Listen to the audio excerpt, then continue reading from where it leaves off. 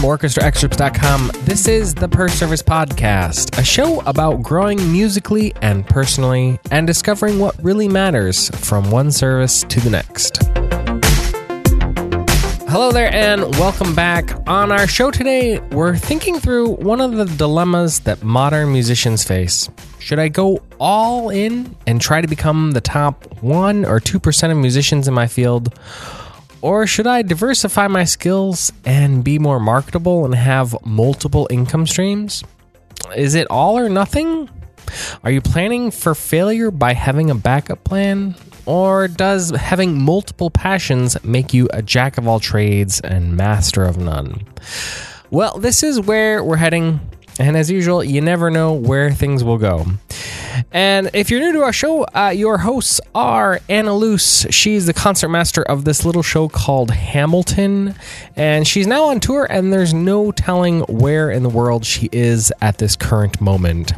Christian Marshall, he's a violist in Graz, Austria, who not only thinks about the world in beautiful and intriguing ways, he also writes about it in English and in German. Jessica Wiersma, a violinist in Indianapolis, who's just one of the warmest and socially charming people you'll ever meet. And me, I'm Michael Giblin. I'm a violinist in Boca Raton, Florida, and I like to make weird things on the internet. But most of all, I love getting to talk with my 3 co-hosts. One last thing is that we would like to thank Fix Music Publishing for providing the hosting for the show. For your sheet music needs, go check out fixmusic.com. If you're anything like me, when you decide that you want to start learning a piece, you want to get it fast. But you don't want some crummy IMSLP edition that you have to tape together. No, you want the good stuff on big, creamy pages with a staple in it that smells like dedication to preserving history and your grandma, all in one. Well, if you're like that, go visit fixmusic.com. It's beautiful, fast, and free shipping on orders over $30. And yes, you with the earbuds, you can get 10% off your order by using the promo code PERSERVICE at checkout. Even if you don't want the 10% off, just enter it in anyways, so they know that their patronage is worth it. So go visit fixmusic.com. That's FICKS music.com. Okay, here is the show. Right. The guy who orchestrated Hamilton is also involved in that. Alex Lacamoire. Yeah. It's a small world, you know? It really is. That's a good segue or introduction to our topic, because I think what I'm interested in talking about today is sort of these other areas of our life that we do either for fun or for income that aren't just performing. And I think it's interesting because at least when I was in school, you know, we all probably had this very singular focus of like, you got to practice for an orchestra job or for like the big gig. And then actually as I was getting close to graduating, a lot of people started talking about sort of diversifying your interests and having multiple skills and having these multiple income streams. And it was hard for me to reckon these two ideas and be like, is that sort of giving up if I have an interest in recording or if I have an interest in arranging or composing? Like, should I be pursuing performing and these other things?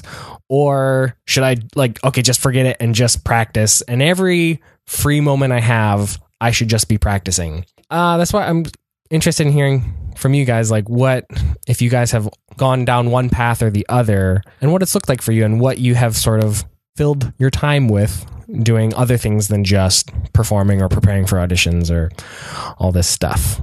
So who's interested? You know, I'm interested. I also was thinking, I had a realization while you were saying that about something I did not remember from my past, which is that I tried to be a food blogger for like 4 years. I totally forgot. Oh my God, I did too. KeepItLoose.com. Wasn't it Fast and Loose? No, that was different. That wasn't the best name. No. Although that's also food related. I really fasting wanted to loose, if I would go back in time, Fast and Loose. I was thinking maybe if I went back in time, it would be a Muse Loose, kind of like a Muse Boosh. Too many good puns with Really, with a name. should probably just stop trying to find names. with You're my going to last get so much traffic on that blog Oh now. crap. Please do not read it. Don't read it. It became more of like a lifestyle airing grievances blog with food. It went downhill after I got sick and my diet wasn't interesting. You were also on like Good Morning America or something or some The Chew. The Weren't you chew. on some The chew. the chew? Yeah. A chew. Yeah, You're no, a but big deal. I got into food blogging in Austin because there's a huge foodie scene there and it was super interesting. And that's like where I really dove into that passion and I would say I spent more time creating food than practicing for a couple of years. All right. Yeah, All I right. seriously considered doing both, but then I was just like, getting sick changed all of that, but that's okay. I still food is still a very big part of my life. Uh-huh. Yeah. Did But you ever make I money? can't believe I money forgot. from the blog or from Yeah. Did you start this with like a financial complimenting your other gigs, or was it just like, hey, this is just something I want to do for fun and see what happens? I got into it initially thinking it would be really awesome if I could be like one of those people that just like sold pies out of their house, you know?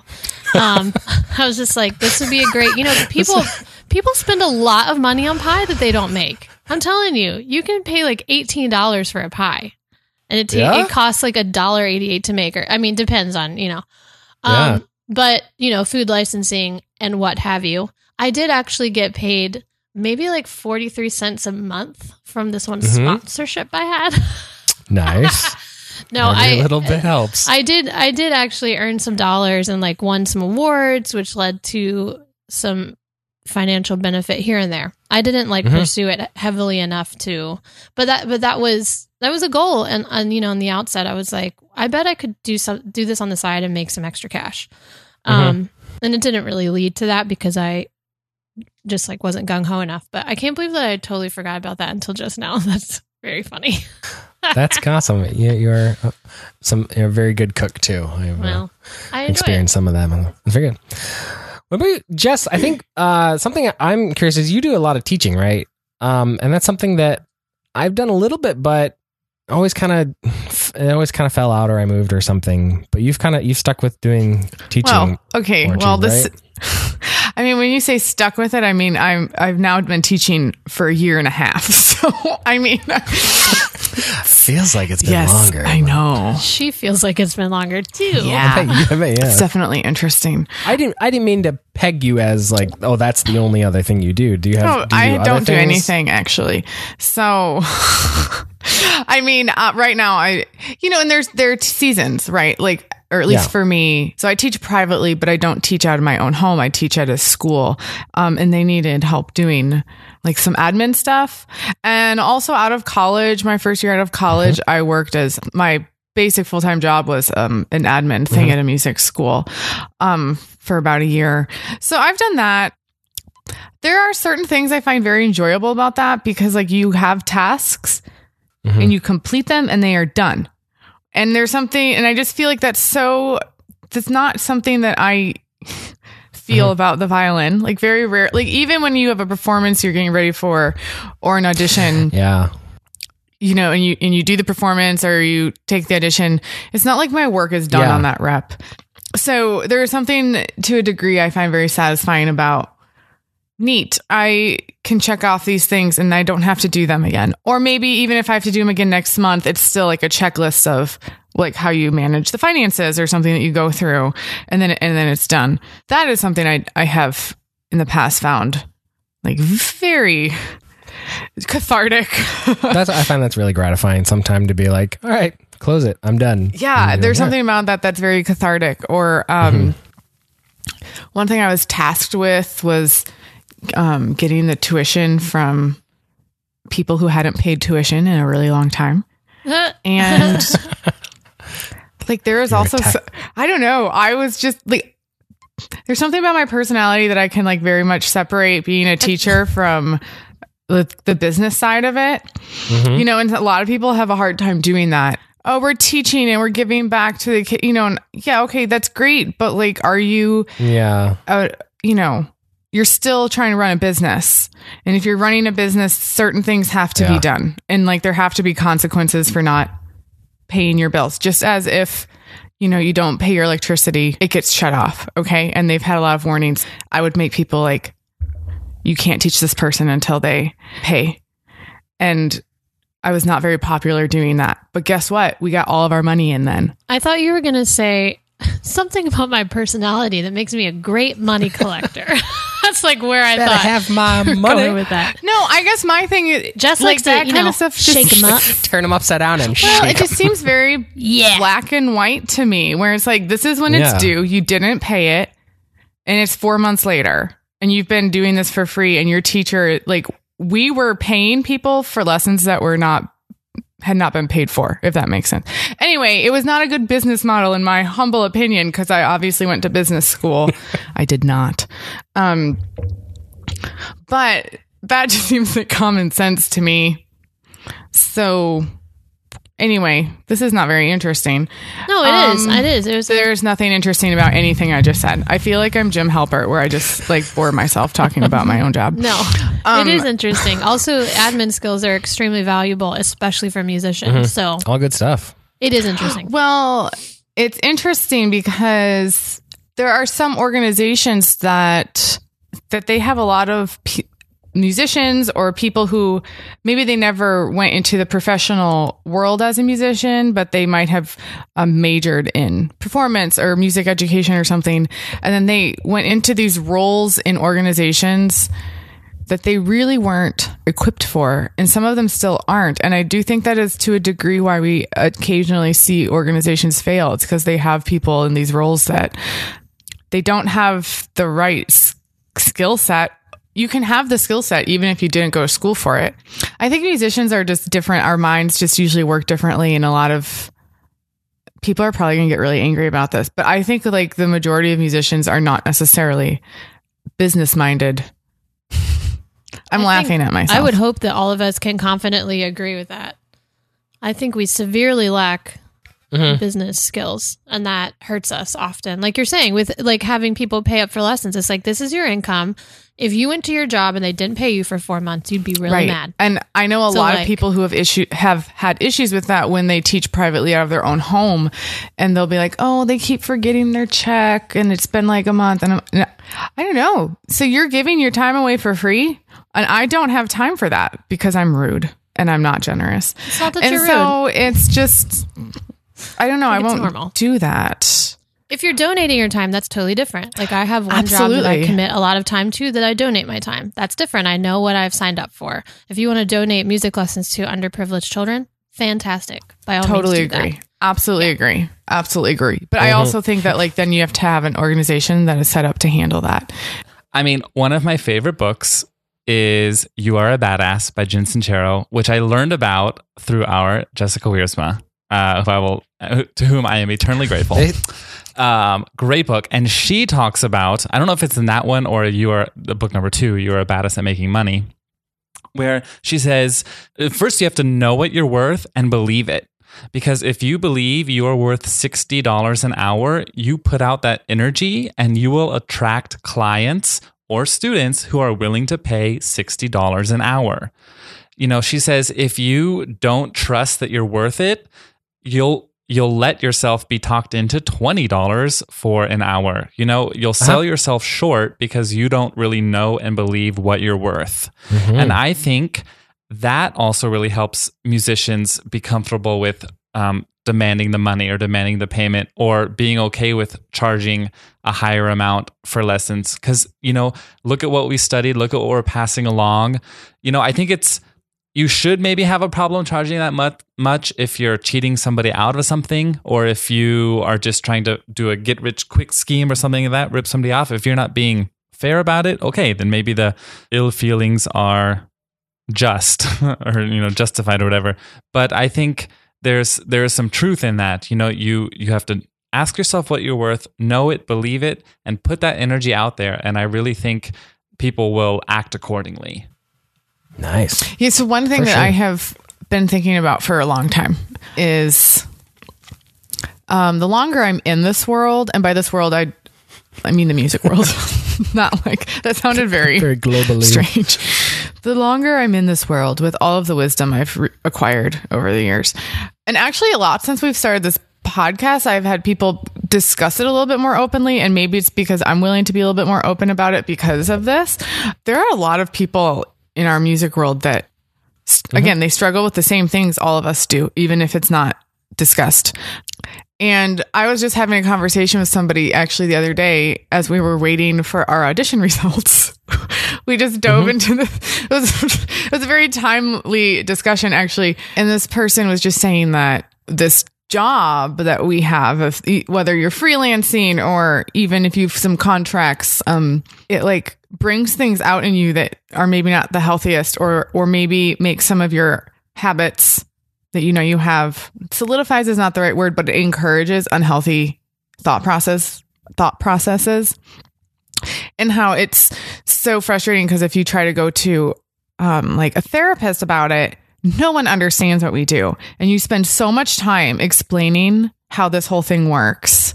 And then they still don't usually get it, but it can take months to get to a point where they kind of understand it.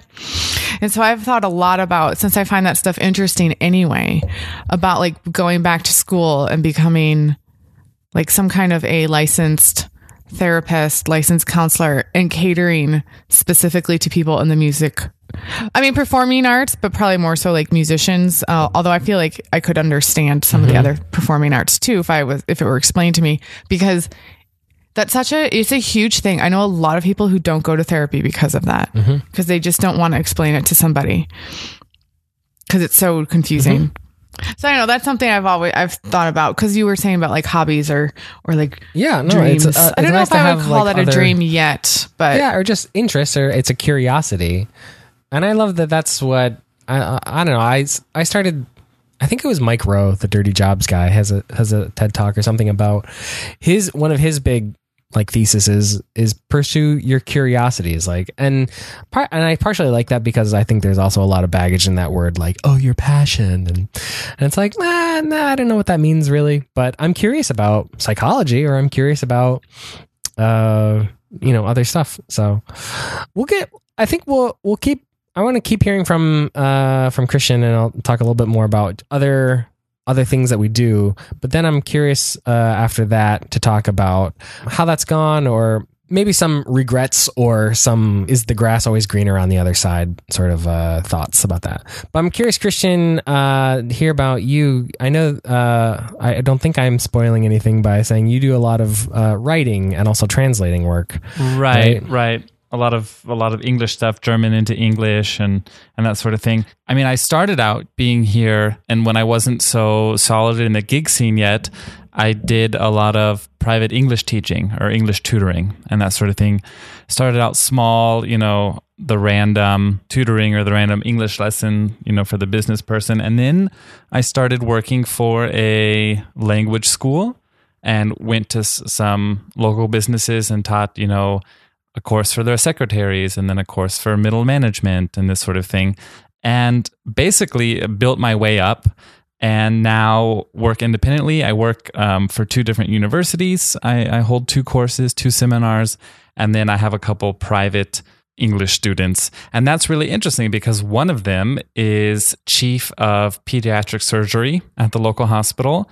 And he's also on the board for like the European panel of liver disease in children. He's such a brilliant mind, and we meet each week for about an hour and a half and talk. And of course, I'm teaching him English and I'm working with him, but I'm learning so much through it. It's super interesting. And then this other guy we meet for breakfast every Tuesday morning.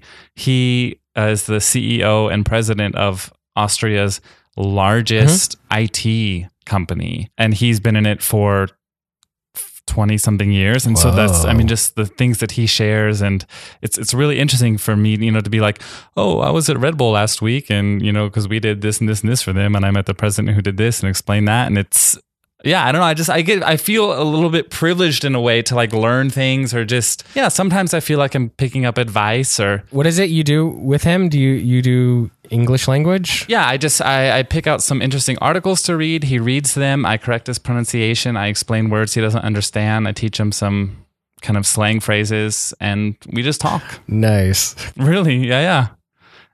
He's a super foodie, like a foodie guy, and loves movies. So we talk a lot about like what we've seen on Netflix recently, or like great restaurants to check out. You should tell him about Anna's blog. I will tell him about Anna's blog. I'll be like, I was muted. Do not do that. Nobody look at it. And it's in the show notes page, perseverance.co/37. I don't do too much like tutoring anymore, but I'm working with these two kids now. One is 18 and the other is 12. And it's funny kind of why I chose them, or why I've agreed to like keep working with them. There's a really cool video on YouTube, and I think I don't know if it's about the violin teacher, Robert Lipsit, but maybe it's about his studio, or it's just a short little video of him at Colburn. And toward the end, he says something interesting. He's like, you're working with a very formidable person. It's so interesting to reach inside their brain and shape it and help them become something. And I feel like that, especially with these two kids. Like, I'm inspiring them, to learn English as a foreign language. I'm correcting their pronunciation. I'm seeing a lot of progress and excitement. And that's exciting for me. I don't get to coach anyone on viola or chamber music, but, I can give them this confidence and curiosity for English. And that's a good feeling. I like that. I'm curious about like the first time you started getting paid for translating. Was it like, was just like somebody probably just asked you, like, could you help me with this or whatever? It wasn't, and were you thinking like, oh, I'm gonna, or it wasn't like, I'm going to set up my business and I have my website all set up to start being a translation, firm or kind of. whatever. Well, it kind of happened like this. I remember I was coming back, or I was heading to a wedding, and a friend wrote me and she was like, I'm working for this company. We're doing translations and we need someone creative because they want all of these rhymes and poems and songs translated. And I thought of you. And I was like, okay, that's cool. And then I agreed to do it, and I figured out how much I was going to get paid, and I was like, I will be doing this for sure, no problem. I definitely, the reason I haven't set up my own website for this sort of thing is because I don't want to pigeonhole myself. I don't want to do only this, and sometimes I don't want to also be a public jack of all trades, master of none. I feel like this website where it's like, hire me as a violist, hire me as a chamber musician, hire me as a translator, hire me as a writer, hire me as, I can also cut hair. Like, this is like not the website you want to visit, or this is not like the business card you want to put out there. So like, a lot of people know me as a musician and only as that. And then for a lot of people, I'm just a writer, or I'm just an English teacher.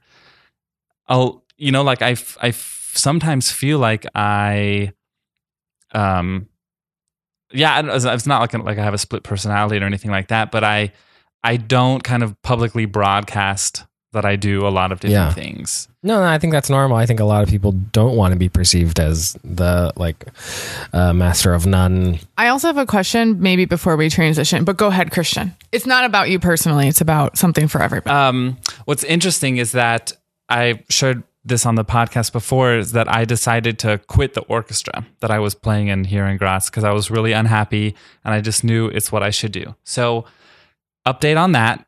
It's gone really well. People have not forgotten me. I've been asked to do quite a few gigs, a lot more chamber music, which is quite exciting. And then after not having played in that orchestra for quite a few months, most of the people from it were doing this other gig and they asked me to come in and play. And I went, and the first rehearsal, I was like, it was like jumping into cold water. It was like, oh, this is what it's like. Oh, made the right decision. Like, things are cool. But here comes the regret. The viola is under my chin way less than it was before, even when I was doing the gigs I didn't like. So there is this sort of, comfort level on the instrument, or this sort of just familiarity, which you lose if you're not playing. It's straight up, stage time, like time spent on stage is where you get the experience. Like, time with the viola under your chin is where you get to know the viola.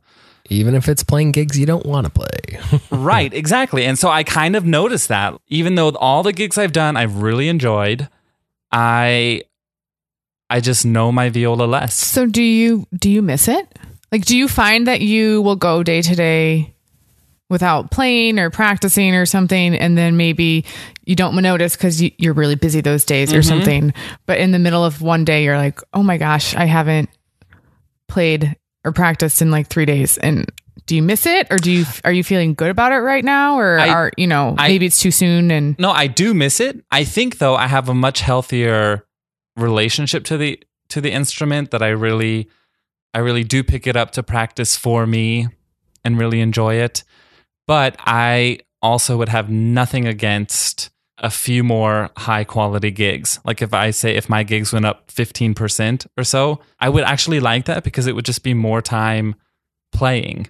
Is that tricky because was the crappy gig going to lead to the better gig? And like, did you kind of burn that bridge, or was like, you can still find good gigs to play without having, the life sucking gig that you didn't want to play, right? Because I feel like that's a lot of the fear, is like, oh, if I don't go to every gig, then I won't get called to the better gig. No, I definitely don't have that fear at all. But where I'm living is very limited, and I guess I'm not so starving enough. I don't need to go 3 hours in that direction to play something. I can translate 20 minutes away, or I can go do, I don't know. Sounds like there's a lot of gratifying work and like variety of work that you also enjoy doing. Right. And maybe so that's the reason. Maybe that's why I'm still surviving with only doing 30 or 45% of my work being music. You mentioned earlier in the beginning of this episode, how was it in your senior year of college, Michael, that you were like, that's when people kind of started talking about diversifying okay. My question is, I feel like you either hear one of two things. Yeah. Either diversify because you have to be able to do different types of things to make enough money as a musician, or don't have a backup plan, because if you have a backup plan, you're not giving 100% to this one thing. You hear one of those two things and nothing in the middle, and you have to make this decision. Yeah. Kind of at a young age of what you're going to do. So I'm just wondering about that. Do you guys feel the same way? Was that the message to you guys in undergrad and grad school, and even maybe before before you went to college? If so, like, what do you think you've chosen, and what are your feelings on that? Are you happy? Do you have some regrets? Not necessarily like life regrets where you're like still pining away over it, but just right. I don't know. I'm just curious, because I do feel like we are given such mixed messages when you're in music school. So I'm curious as well. Well, I can start us off if we need to. Okay. So when I was applying for undergrad, I actually applied as a double major, and I had one teacher tell me that he basically started laughing in my face and said that he does not allow people in his studio who are double majors. Wait, you were a double major? On paper, I was for 2 years. What was the other major you said? What?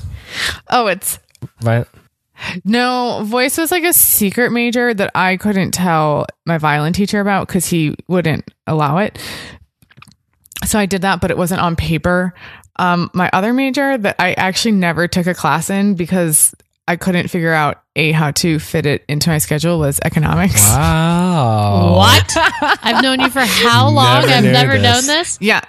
I was so I had like two advisors about like, like I don't know. It's so funny because I never took a class because what? Yeah. And then I transferred and so then I just like dropped it when I transferred. Wow. So you're speaking from very personal experience. Well, but here's the thing is I kind of got to school and I was in a liberal arts college. And so I had to do all the academic requirements on top of the conservatory requirements. And I was already so busy. And there was no way I'd be able to do the double major in 4 years. Impossible. But you had the struggle though, early on in your life, you had the struggle about choosing. Well, I never really wanted having a backup plan. Part of me the practical side was like, I want to have the backup plan. But then the other practical side of me was like, yeah, but there's actually not enough time to do both. So anyway, I went with the all in philosophy. I don't know. I just find it curious because, like, again, even when I got to college, my violin teacher was kind of like, yeah, you're not going to do that major because I have other plans for you. So no, he never said that. That sounded very creepy, but it was kind of like he had expectations for what you needed to do every week, and he didn't care what else you were doing. That had to be done. Like, his thing had to be done. I don't know. I didn't really have a plan after that in terms of, okay, if you finish this major, then what are you going to do? It wasn't like that, but I don't know. I'm curious. Well, did any of you go into music life with backup plans? I personally did not. No, I only had like a backup degree. I don't think I did. I think I had doubts though. And that's probably maybe some of it too, is like, I think I was always like, okay, I'm going to do this like all the way, but I'm never quite sure if I'm really going to win the big audition. But and maybe that held me back a little bit too, but I think who doesn't have doubts about like, I don't know if this is going to work out. I guess my thing is, did you ever have doubts that this is what you wanted to do? Because for me, I've never had a doubt, especially at that time of life. Things have changed, but like, especially at that time of like, I never had a doubt that this is what I wanted to do. And I feel like that's where most people struggle, is at that early stage, because they don't know for sure. So did you have that kind of doubt, which I feel is different than, I don't know if I'm going to win that big audition. Well, actually, yes, I should. I started off, I wanted to double major in engineering and music, actually. And so I think getting in, I sort of wasn't quite sure. But then after a year, I was pretty sure also. I was like, okay, just music all the way. Oh, right. And is sort of funny. I haven't ever kind of dabbled back in engineering type of stuff since getting out. I've done more technology related things since graduating. I also was at a university and had to take like electives, and so I took the music recording class, and I took like the music and technology kind of classes, and that's when I started really enjoying those things. And I also had some other friends that were really liked composing and really liked arranging and stuff. And I've never really, I'm like terrible at finale and Sibelius and that kind of technology. But at least for me, it was trying to reconcile those two principles of like, you have to go 150% in practicing. Cause it's like, yeah, I think there is something to that if you have the safety net of like, oh, I'll just get a job, if I don't get a, big orchestra position, then it's not like this must win, like, and you push yourself so hard. I don't know. On the flip side of that, I think when you go into every audition with this like do or die mentality, I think that can really also wreck you, because you put so much pressure on yourself that you can't, more pressure than the situation warrants maybe. And I'm not saying that they're not pressure filled. So that stuff is already there. And then when you put that on yourself more and more, I don't know. I think so. I just think it's really difficult either way. Mm-hmm. Right. I mean, like Christian, for example, is doing music, but also doing other things successfully, whether or not he started out thinking he would be that way. And like, I personally have never considered another career option. Like, I feel like I was about 16 and I was like, I'm going to do music. I've never even thought about making money any other way full time. But I also know people who are like you said, engineers, or I have a friend that works at like, what do we call that in the tech industry? Making apps, app design full time, but he like, whatever that is. And he like, we know several people like that who have these full-time jobs who are very successful, but keep chamber music and practicing very much on the side, full-time on the side. And they really enjoy performing. And like you're saying, with the full-time job, maybe obviously playing in Hamilton is not a symphony job that I won, but it is a full-time job. And I'm able now, because of the consistent schedule, to focus on other things that I never have time for as a freelancer. And I feel like super #blessed because of that. And I'm like, kind of don't know what to do with myself, because I'm like, what? Consistent schedule for the first time in my whole life. I don't like, so much pressure to like be productive. But like when you have time, like you're saying, if you get that more symphony pressure job, to be productive now. I mean, in a way, like I finally have time to like, I've been going to this exercise class. I'm like, today I went for like the 11th time in like 14 days. Like I've never in my life ever been that way, so it's like, I do think there's this value, like you're saying, you work hard to get a job that you want and you have that job security, which is like, this is going to be probably short lived for me. It's a temporary thing, but like for a year of my life, I'm going to have a schedule like maybe a normal person does.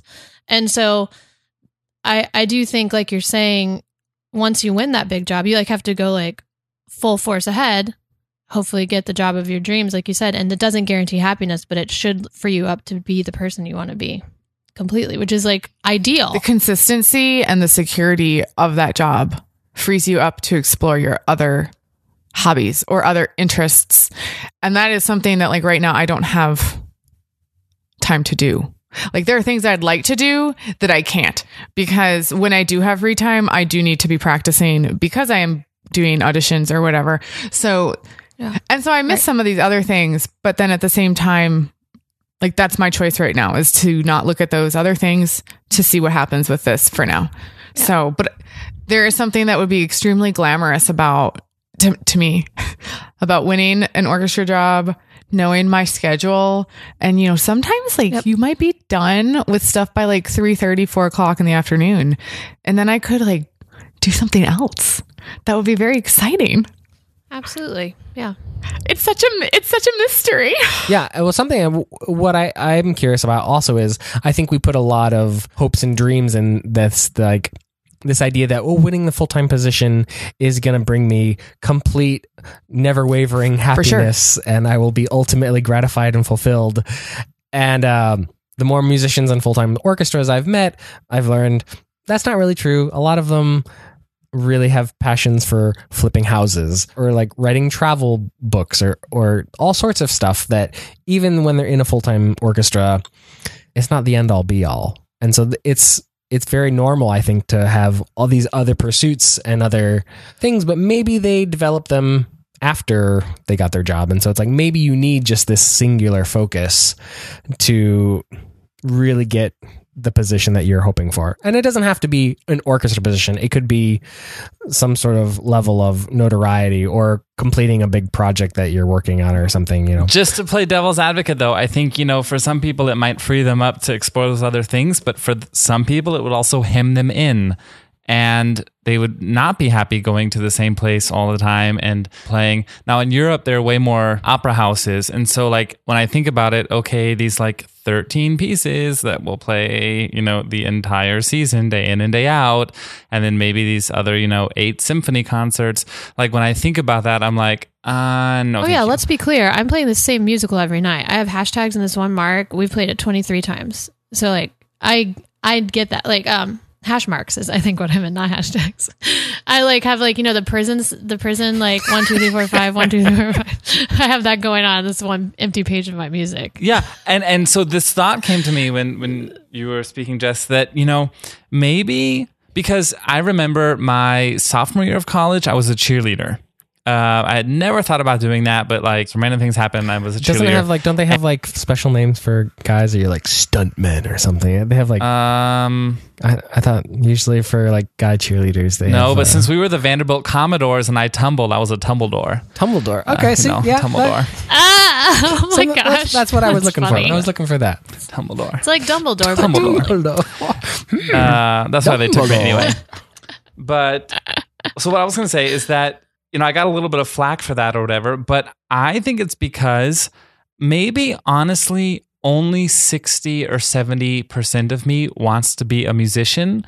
So I invested 60 or 70%. And I think that's okay. Yeah, absolutely. That's why I'm happy now being a 40 to 60% musician and doing these other things. Yeah. And I think that's something really special to think about. It's like, find out how much of you wants to do this and then find a way for that much of you to do it and really enjoy it. Like, just because you really like music does not mean you have to do it all the time. And if you really want to be doing it 80% and you're only doing it 40 and you feel incomplete or dissatisfied, try to up it. Try to find a little bit more percentages of music so you can live out that need or that craving, that passion and desire. I have this feeling I'm getting closer and closer to this magical percentage, but mixed between free time and translating and writing. And that's also something I'm thinking about now.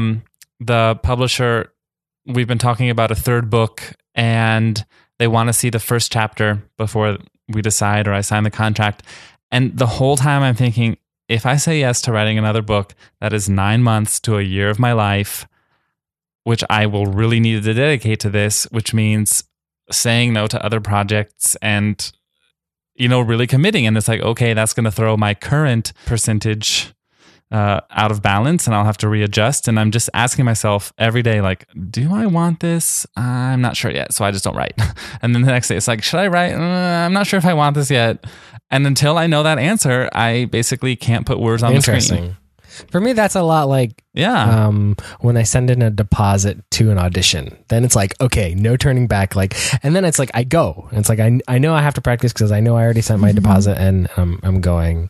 But it's like trying to practice and just like dabble before that. It's like I don't know if I'm ready. Yeah, without the goal, it makes it hard to commit. But I think Christian is a perfect example of someone who knows what they want percentage wise, or at least is trying to find that perfect balance, but knows that they would not be fulfilled with 100% music. And that's totally okay.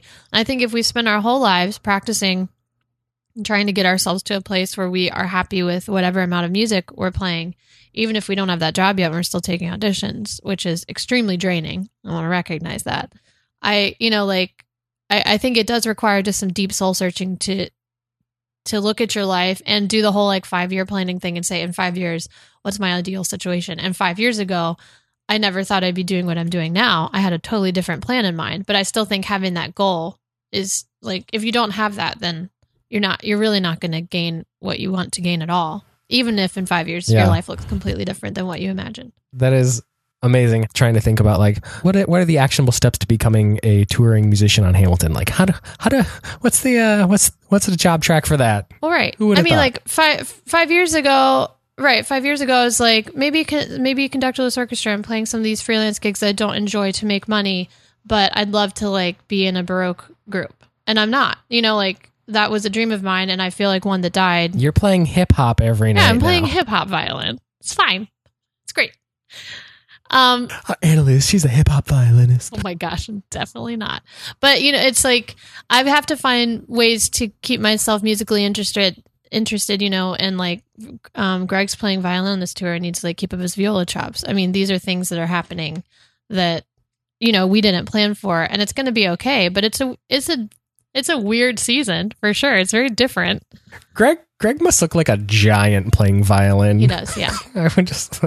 Yeah, sorry. He does. He looks like a giant playing a tiny violin. It's hilarious. But Jess is in the thick of it with auditions, and I hope it's okay to say this, Jess, but wondering if she wants to go on because she's just kind of sick of it. Yeah, I'm trying to determine, and I don't honestly exactly know how to go about this. So Christian, if you have any ideas, since you're into the percentage thing, which actually makes a lot of sense. Makes a lot of sense. I've never thought of it in that way before. But what I'm trying to figure out right now is, am I feeling the way I'm feeling because of the current season of life? Or is it indicative of something different, deeper, and that it's time for a change? And I honestly do not know the answer. I have a guess. I don't know. And so I don't exactly know how to go about figuring that out. And so my plan for now is to get through this. I'm hoping with a result that is good, because the audition season tends to be over in early June or so. And so take this next couple that I have coming up, see what happens, and then maybe give my mind a mental break for a little while. Cause I got to tell you, man, it's I feel like I'm doing it every single day, even though you obviously don't have the audition every day. Trying to figure out and plan my day so that I can make sure I get what I need to get done on the violin before I have to go and do the things that I have to do so I can pay my rent. That. So you feel like you're doing it every day. I mean, because you kind of are. But do you know what I mean? It's it feels more mentally exhausting now than it did when I was younger. Because now I'm so old. Yeah. Do you think, is that something for you? You could decide ahead of time and be I think I really want 100% music, or I really want 80% music and 20% teaching. Or sometimes I'm not smart enough to figure that out, or to think think ahead far enough. I'm just like, oh, I gotta try it and see if I like it, and I don't like this. Run away. Like that's kind of my approach, but I know for sure I don't want my percentage to be higher with the teaching than it is. So like, for example, I've capped myself at how a certain number of hours per week of teaching, partly so that I can still take auditions, because like you do have to prepare for them. So like I've already capped myself at a certain number of hours for right now.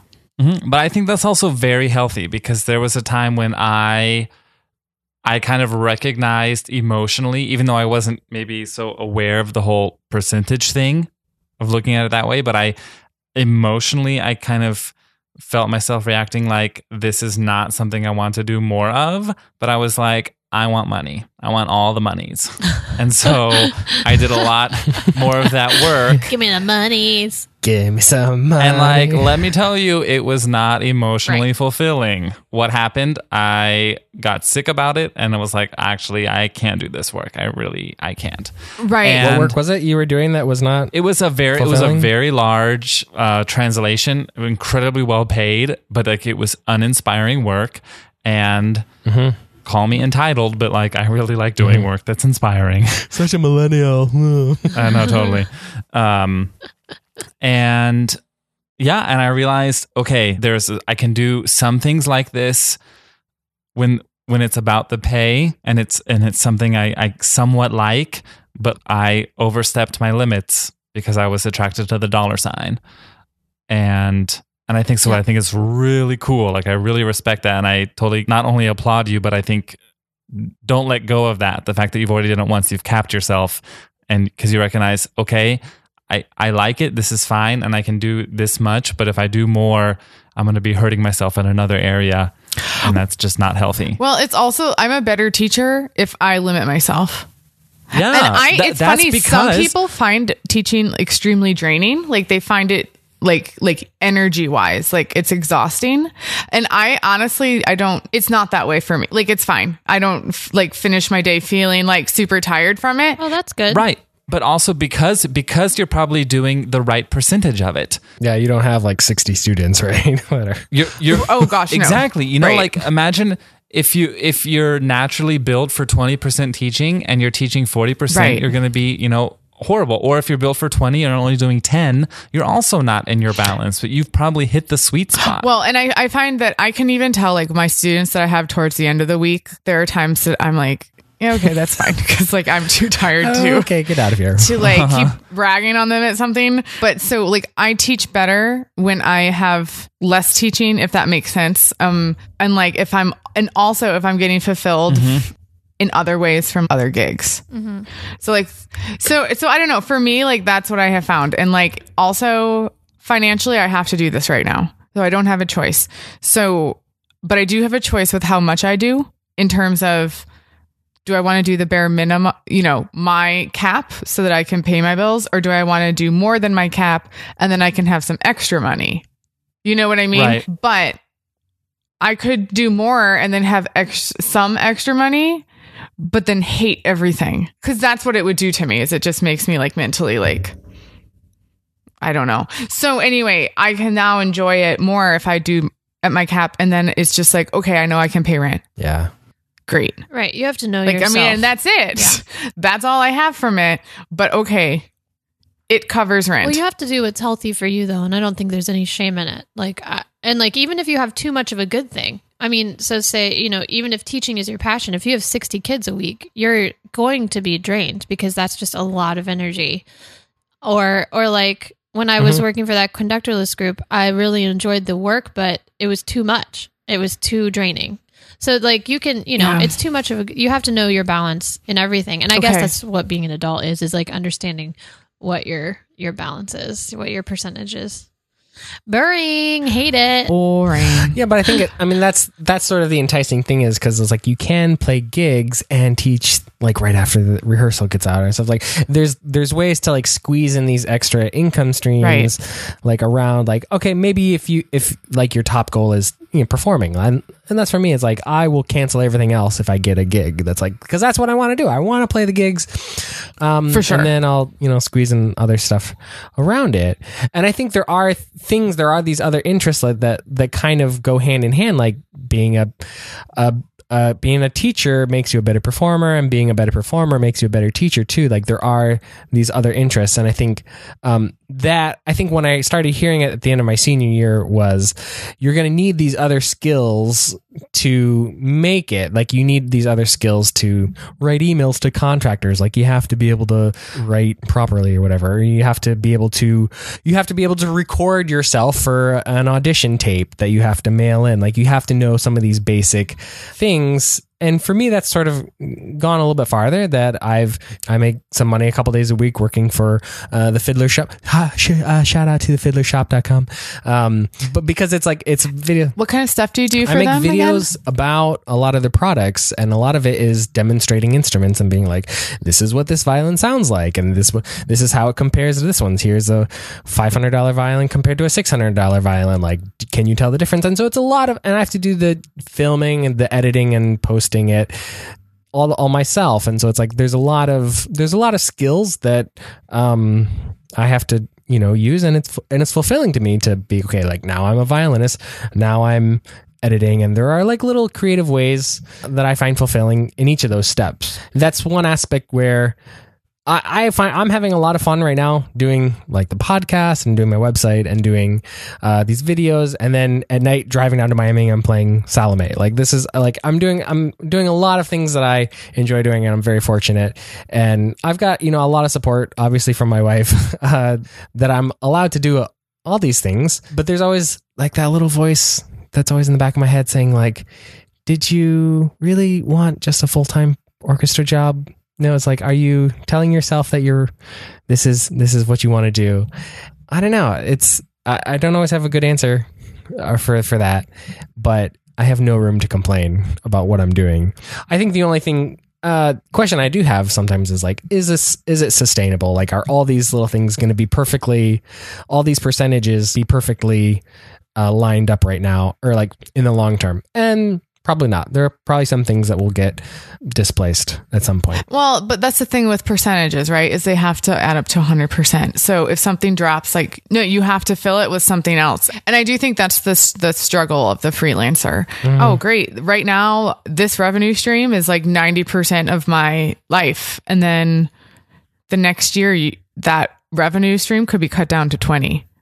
Just out of nowhere. And then you have to find the 75 or the 70% to get back up to 90. Mm-hmm. Obviously you have to do what you have to do. And so that's why I say there's seasons. And that's why I think that like even an established freelancer, I think it is going to have cyclical times where, even if you've been on Broadway forever, like a show is going to close at some point. And so you could have, I have the book or whatever, or maybe you're a sub at the show, but you've been getting like 2-3 shows a week or something. But if that show closes, then you have to find something for that. And so that's why I do think it's cyclical, and that's where it can get very draining. I don't know. At least for me, that's where sometimes right now it's becoming stressful. Right. Yeah. No, that's very I was just true. gonna say, it's almost like if the end goal isn't attainable, then, and you start thinking about that, then you realize this may not be the life for you, right? Like, to me, I'm like, well, if one of us doesn't have a consistent income stream at some point in like the next 10 years, I don't know. Like, whoa. Right. So I feel like we spend our whole lives hoping. We're like, hopefully we'll get tenure in an orchestra, or we'll get this job that's a job security eventually, right? And it's like, Michael already has a child, so of course he's thinking about that child's future. I have a child. You have a child. You have a human child in your house. You can probably hear him right now. He's crying. This is all great, fun and games into our mid-30s, but I have a feeling, we're all gonna like at some point. It's getting real. Yeah, it's getting real. I don't know. Like, I still have that like unending hope for the future, but is that just like blind ignorance about the life I think I'm gonna have when I'm 50? I don't know. It could be. I don't know. So basically, that's so encouraging and such an uplifting thing to say. You're welcome, everybody. Have a great day. Actually, this is interesting. I mean, I feel like we can take comfort in the fact that everybody's in this boat. Anyone really in the arts. Yesterday, I like to call it a backstage tour at the Museum of Natural History here at San Diego. And we were talking to this guy who's like their entomology professor. And he's like showing us like mammoth femurs and stuff from like forever ago. It was really cool. And he was like just talking about how funding is difficult for science and blah, blah, blah. And I was like, yeah, you're looking at musicians. We get it. He was like, yeah, the arts. And then you talk about performing artists. And it's like, I was like, I know. Funding is hard for science. Like, don't even talk to me. And he was like, oh yeah, performing artists. Oh yeah. And I was like, thanks, buddy. But like, I mean, I think every field is feeling it. All right. So we should probably wrap it up. We're getting a little late on time here, but do you have any closing thoughts? Any final? We need the Jerry Springer closing thoughts. Like, take care of yourself. Disgusting. Yeah, Oh my gosh, I forgot the moral of the story with Jerry Springer. What? No wonder our society is so screwed up. I would just like to say, Christian, thanks for making the clear connection to me about the percentages thing, because I think it's really important. More so in my life now than it has been, or just in a different way now than it has been. So thanks for that. I feel like I got a lot from that person. I enjoyed that also, thinking, just like trying to think ahead and be like, how much do I really want of this and how much do I want of that? And yeah, well, I also think it's like not just for the future, but even for right now. I think that's for me, like when I feel overwhelmed about stuff, like I'm going to try that because that feels way better to be like, okay, what percentage of my life am I doing whatever in, or what do I not? I don't know. This is a terrible sentence. I think it's like this. I think that's actually the perfect way to go about it. You ask yourself two questions. What are my percentages right now? And you simply map it out. I'm doing 80% teaching and 20% performing. Okay, you got that down. Then you ask yourself, what is my ideal life? What do I want to be doing? I want to be doing 60% performing and 80% teaching. That is a really large percentage. 60, that is not a realistic life. I want to be doing 60% performing and 20% teaching and 20% having fun on a boat, sip margaritas. Oh, that sounds delicious. I need some of that in my life. And then you look and you're like, oh, that is not the life I'm living. I need to restructure. And I think that's all it is. You see where you are, where you want to be, and then you adjust. And it's a way to take control in a field where we really do not have control. Like we may not have control of what gigs we get and all of that, and it can be so discouraging. So this is a way to maintain control and feel like you're not losing your mind. Mm-hmm. Yeah.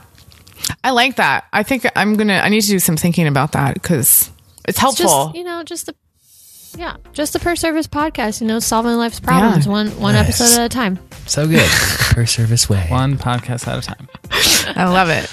All right. Well, I am Michael O'Giblin. I'm Anna Luce. I'm Jessica Wiersma. And 100% of me is Christian Marshall. Wow. Well, that is our show, folks. Big thanks to Christian for bringing the heat with figuring out this great questions to be asking yourself. What are my percentages right now? What does my ideal life look like? And how much percentage do I really need to be floating on a boat sipping margaritas? That doesn't sound too bad right now. Well, you can visit our show notes page, which is perservice.co/37. And you'll find some nice little resources, including maybe a food blog that was run by our very own Anna Luce. And, it's just one of my favorite things to have these conversations because there's just a lot of messed up assumptions and mixed messages that we all got growing up as classical musicians. And there's still a whole lot of mess of unspoken rules and decorum that we're just supposed to know about as working professionals. And this podcast is a place where we can check in with one another in a safe and judge-free space. So we sincerely hope that these conversations resonate with you and that you know that you're not the only one thinking some of these things. If you have been enjoying our podcasts, what would be very helpful to us is if you would leave us a rating or a review in iTunes. And you can be honest if you're not crazy about it. That'd actually be more helpful for us to know so we can make it better. There are some amazing people behind the scenes who support our work on Patreon, and we'd like to thank Siri Bloom, Kathleen Lovengood, Sarah Lee, and Anne Bergman for their generosity and just their general awesomeness. We wish you fine ladies many more percentages of your time being spent floating on boats, sipping margaritas. And if you're ever in South Florida, the drinks are on me. You just have to provide the boat. But if you would like to support our show financially and help us with our operating costs, just search for our show on patreon.com. And of course, a link for that is in the show notes page, perservice.co/37. Until next time, be well and practice well.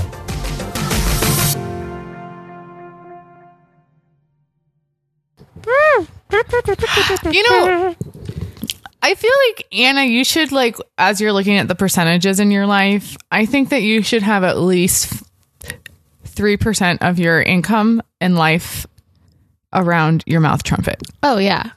I just think that your talent is that good that you should start getting paid for it. Yeah. Thank you. Mm-hmm.